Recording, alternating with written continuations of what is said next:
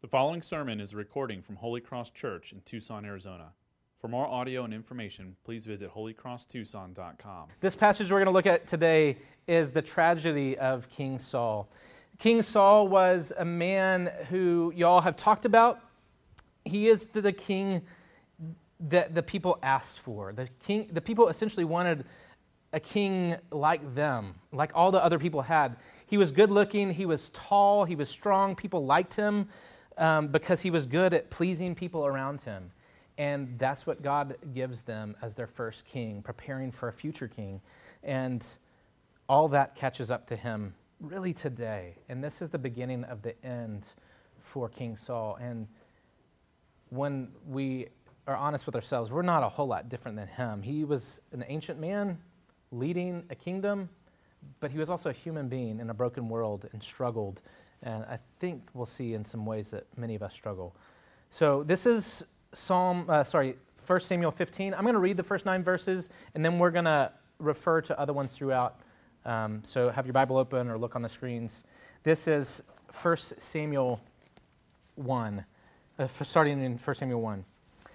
And Samuel said to Saul, "The Lord sent me to anoint you king over his people, Israel. Now therefore listen to the words of the Lord. Thus says the Lord of hosts, I have noted what Amalek did to Israel in opposing them on their way when they came up out of Egypt. Now go and strike Amalek and devote to destruction all that they have. Do not spare them, but kill both man and woman, child and infant, ox and sheep, camel and donkey." So Saul summoned the people and numbered them in Telaim 200,000 men on foot and 10,000 of Judah. And Saul came to the city of Amalek and lay in wait in the valley. Then Saul to the Kenites, depart, go down from among the Amalekites, lest I destroy you with them. For you showed kindness to all the people of Israel when they came out of Egypt. So the Kenites departed from among the Amalekites. And Saul defeated the Amalekites from Havilah as far as Shur, which is east of Egypt. And he took Agag, the king of the Amalekites, alive and devoted to destruction all the people with the edge of the sword. But Saul and the people spared Agag and the best of the sheep and the oxen and of the fattened calves and the lambs and all that was good. It would not utterly destroy them.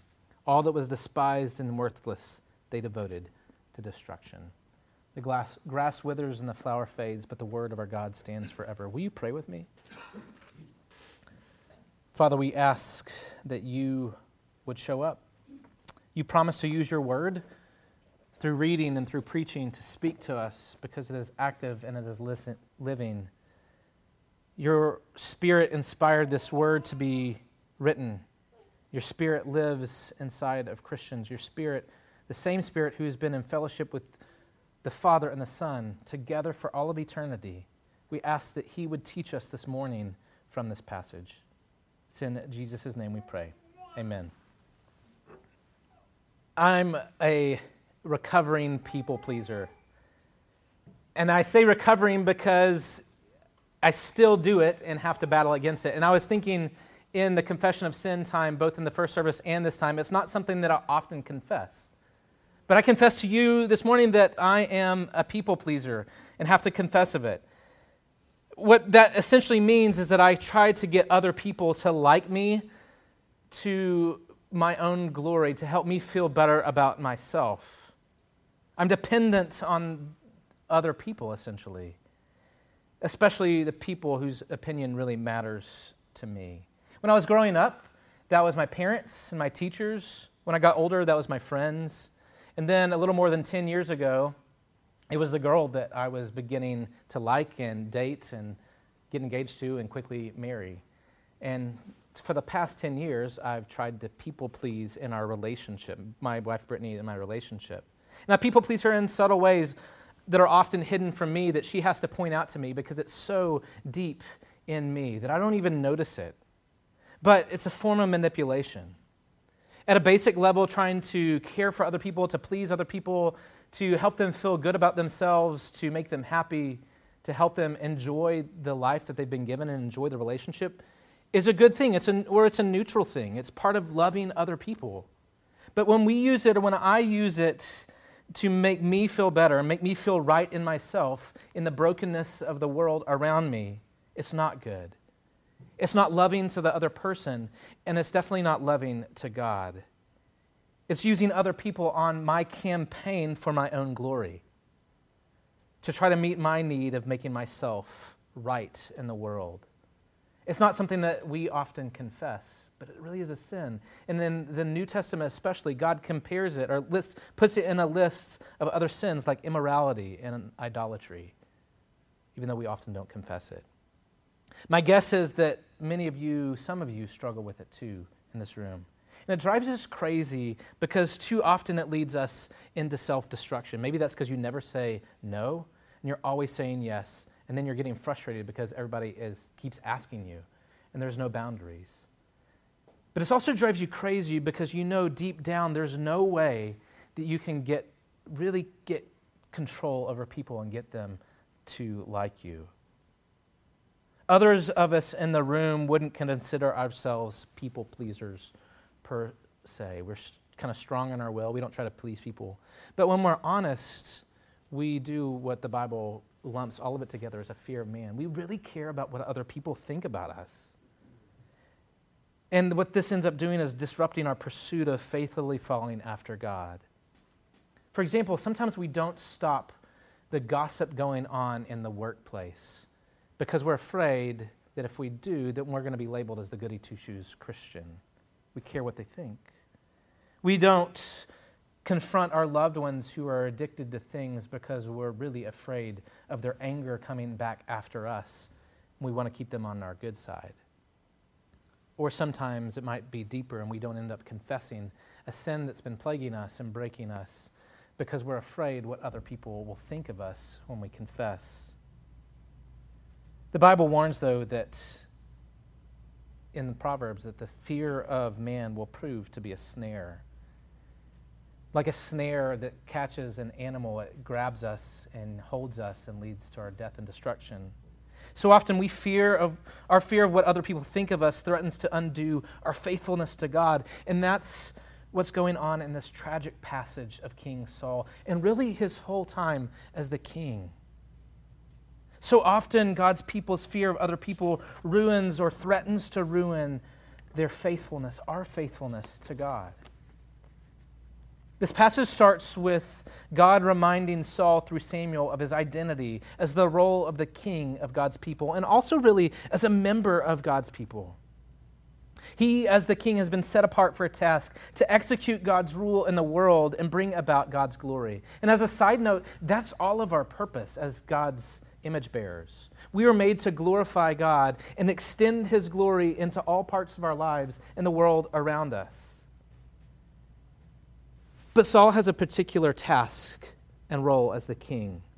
Samuel essentially says to him, God made you king because He is good for His people. You're to represent His rule to His people and bring about His reign on the earth because you're His representative ruler. And because of that, you're supposed to execute His justice.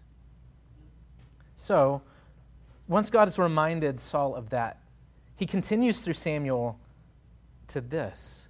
He says, so since you're the king and you're called to execute my justice, here's what you're going to do. You're going to execute God's justice on the Amalekites. They started attacking my people 240 years ago when I was bringing them out of slavery in Egypt. And I warned them then that judgment was coming, and they haven't relented and repented. And so judgment is here, and you're going to wipe them completely off the face of the earth. All the people, all the animals, everything to my glory. Now today, this seems crazy, terrible. It makes some of us question, can I follow after a God like this? Is the Old Testament, can it even be included as part of God's Bible because of stuff like this? And I think that's a good question to wrestle with because it says that the Holy Spirit is at work inside of you. God's loving Holy Spirit, because you realize that you're not the judge. You can't judge. But God is not just loving, He's also just. His justice is part of His love of making things right. You can't allow sin and rebellion and brokenness to go unpunished. And you don't want that either. You want the judgment day to come to judge all brokenness and sin that's been done against you and that's been done in the world. God uses the kingdom of Israel in a different way than he uses us, his people, the church. God used them to bring judgment against evil. The people in the land where they were settling had horrific cultural practices tied to their worship. They worshiped false gods who were violent and demanded violence and blood in worship. They used cultic prostitution that devalued human beings into just objects to be used for worship. They also sacrificed children to the bloodthirsty gods to get crops to grow. And these inhabitants of the land where they were going, or they were settled, were tempting God's people towards these practices. And the Amalekites were some of the worst. They were the first enemies of God's people, attacking them as they were coming on the way in and tempting to go this way. And back even at the time of Moses, God had said, I'm declaring war on them because they're trying to thwart my plan of bringing my people into this place. But they didn't turn. That's what his judgment is supposed to do, is draw us back. And they didn't turn. They kept waging war against God's people and joining other forces to wage war against them too, to lead them astray.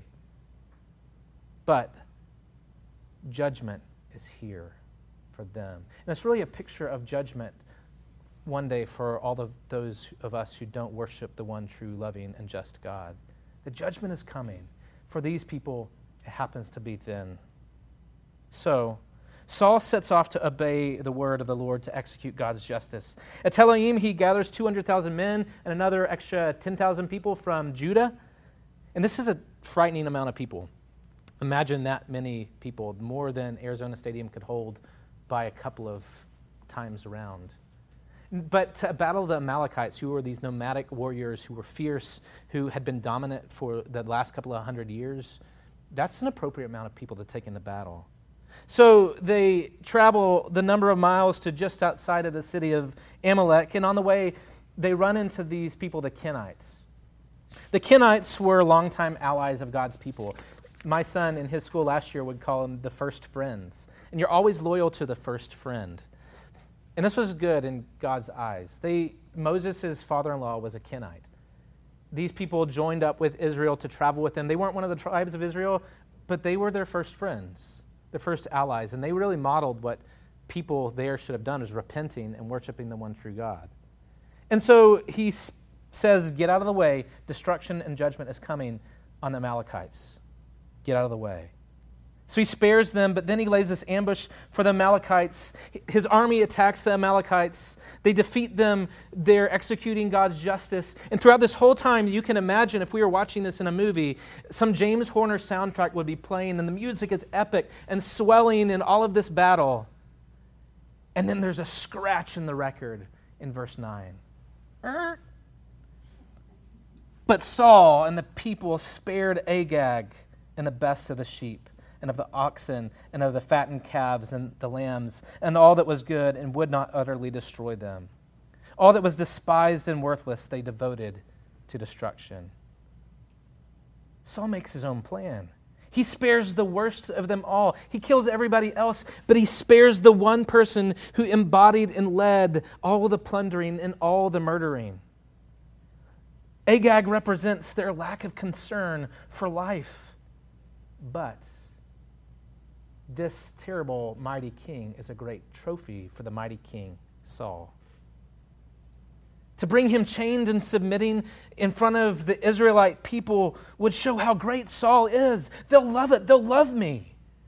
And so Saul and all the people spared all the best stuff, including King Agag, the best animals and other spoils of war. But all the stuff that's worthless and useless, they just throw into destruction. But that's not what God's command was. His command was devote everything to destruction for my glory. So God continues to speak. So God then speaks to Samuel in verse 10. And he says to Samuel, I regret making Saul king because he did not listen to me and follow my commandments. Samuel's lit. He's righteous in his anger, and it fills him, and he cries out to God throughout the night because Samuel vouched for this guy. So the next morning, he gets up, and he starts to travel to find Saul. And on the way, somebody catches up with him and says, "Did you hear about Saul? They had this great victory. He's been in Carmel, and now he's on his way to Gilgal. They're throwing him celebrations. They're toasting him. He even built a monument for himself. All hail King Saul." A monument speaks volumes. It said, "Look how awesome Saul is." Now, this rarely happens in the United States and the Western world today. I don't know many alive people or alive rulers who build physical monuments to themselves. We normally wait till they're dead and then we honor them. We have this culture of outward humility. But think about other places in the world. Think about Saddam Hussein, the statues that were toppled in Iraq that were of him. Think about Joseph Stalin and Lenin and the statues that they erected for themselves and the monuments that they built. And these monuments speak to the glory and the honor of these leaders and how great that they are. This whole mission was for God's honor and glory, to execute God's justice on one of the fiercest enemies that his people had faced. And in a campaign for God's justice and honor, Saul seeks his own honor. We're not dictators, you and I. We're not queens and kings of Israel. But how often do we do this? We don't build physical monuments, but we set out in faithfulness to pursue God and seek his glory, but we end up puffing up ourselves to look good in front of other people. Everything becomes a platform for our reputation, our work and our portfolio, our marriage, our parenting, our sports career, our ministry, our work in the classroom. We might externally give glory to God, but we are subtly seeking ways to bring glory to ourselves. So how do you build a monument? Do you insert a certain line into a conversation with someone to let that person know that you are a loyal friend and all your friends know you as a loyal friend? And if this person really knew you, they would see that you're a loyal friend, or that you're a hard worker, or that you're really smart. Is it we joke about this, but is it your Instagram feed where you have a hashtag of blessed, but it's really so people can see how awesome you are? Maybe it's something a little bit more subtle and deeper that you have to take work to notice. Consider the times that you get angry around other people. Now, there's legitimate times to get angry, but is it really pointing to the button that they're pushing because they're not noticing what you want them to notice about the reputation and the honor that you're creating for yourself? They didn't see the monument that you built for them to see. In the campaign for God's honor, so often we seek our own honor. The story continues. Samuel comes in hot, and Saul greets him, and he says, essentially, "God bless you, Samuel. Good to see you. We did it. We did what God said. We defeated the Amalekites." And Samuel responds like most prophets with a certain level of a sarcasm. "So, why do I hear the sheep bleating and the oxen bellowing?" Saul starts to defend this Saul glory campaign. Samuel, I did what God said. We routed the Amalekites. So I brought the best stuff back to him because, God really cares about the best stuff. We don't want to keep the best stuff back from God. We bring the best stuff to God. Samuel's about to lose it. He says, "Let me tell you what God says about that, what he told me last night." And this is where Samuel lays out this truth bomb as a rebuke that I think would make Lin-Manuel Miranda proud because he's being witty in his wordplay here. Saul has always struggled with thinking how low of himself he is, even though he, in every room, in every crowd, he's the tallest by a head. So Samuel says, "Though you're little in your own eyes, are you not the head of the tribes of Israel? The Lord anointed you king over Israel." He's laying the smack down. And then he continues in verse 18 and says, "And the Lord sent you on a mission and said, go devote to destruction the sinners, the Amalekites, and fight against them until they are consumed all the way up. Why did you not obey the voice of the Lord? Why did you pounce on the spoil and do what is evil in the sight of the Lord? Saul continues to defend the Saul Glory campaign, trying to save face in front of even Samuel. And maybe there's bystanders around and that's influencing him too, but I think it's really about his saving face in front of Samuel. He says, Samuel, I did what the Lord told me to do. We obliterated the Amalekites. Saul's starting to spin it to look good for himself. He said, I took Agag, the king, because that's what kings do in battle. They take other kings.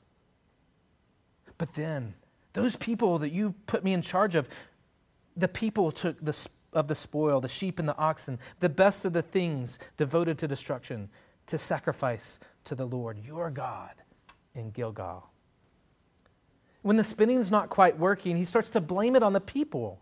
He is not wanting to admit that he's wrong in front of Samuel. He's trying to manipulate Samuel into seeing him in a good light, to affirming him and approving of him, especially because he's already on thin ice, like y'all talked about a couple of weeks ago with Samuel. His reputation campaign is extending to managing God's prophet who's rebuking him. Let's think of it like this. Let's say I'm taking my kids to the grocery store to do some grocery shopping, and Brittany texts me and says, hey, will you pick up a rotisserie chicken so all we have to do is debone it and then we're ready to eat? But then as I'm in the grocery store, I'm walking along, and I end up getting a frozen chicken and bringing it home. And say, here's the chicken, I can grill it for dinner. I would get some angry, fierce eyes if that happened. But then what if once I saw those fierce eyes, I started to backpedal and said, well, when I asked your kids what they wanted, your kids said I should grill chicken, and it would be way better for your kids and for you than a rotisserie chicken. That would be ridiculous, and that would not be good.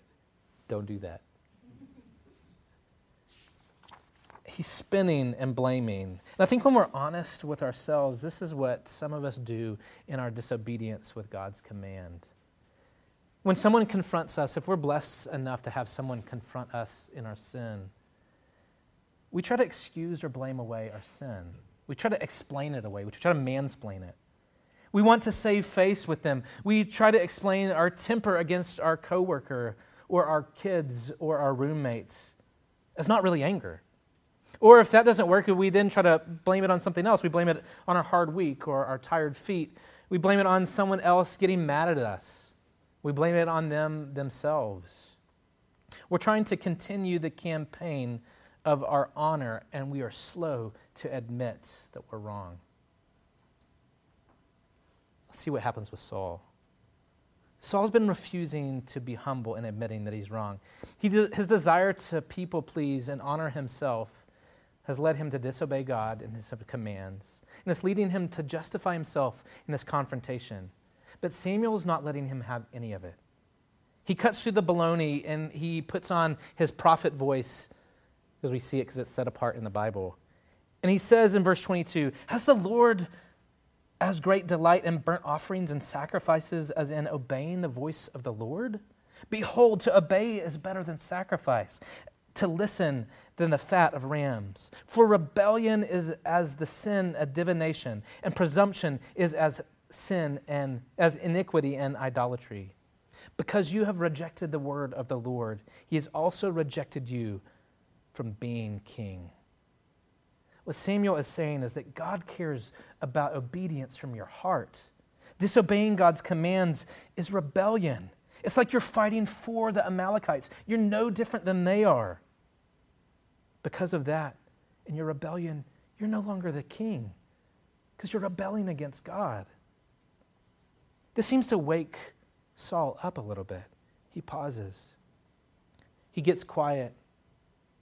And he begins to respond in verse 24. He says, I've sinned, for I've transgressed the commandment of the Lord and for your words, because I feared the people and obeyed their voice. Now therefore, please pardon my sin and return with me that I may bow before the Lord. But he's hinting already that he doesn't really care about the confession before God, because he wants him to go back with him, wants Samuel.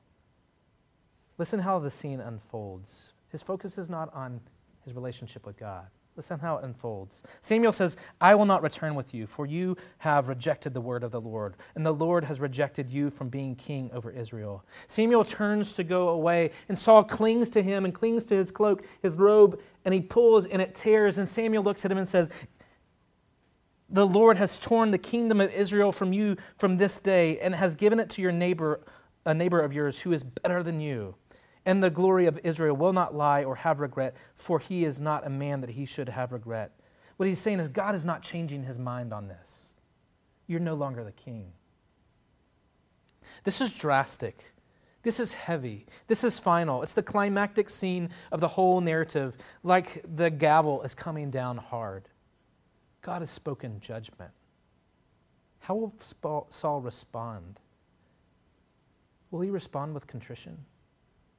Will he respond with sadness before the Lord? Will he cry out and cling not for his own sake, but out of mercy? Say, have mercy on me. I don't deserve it.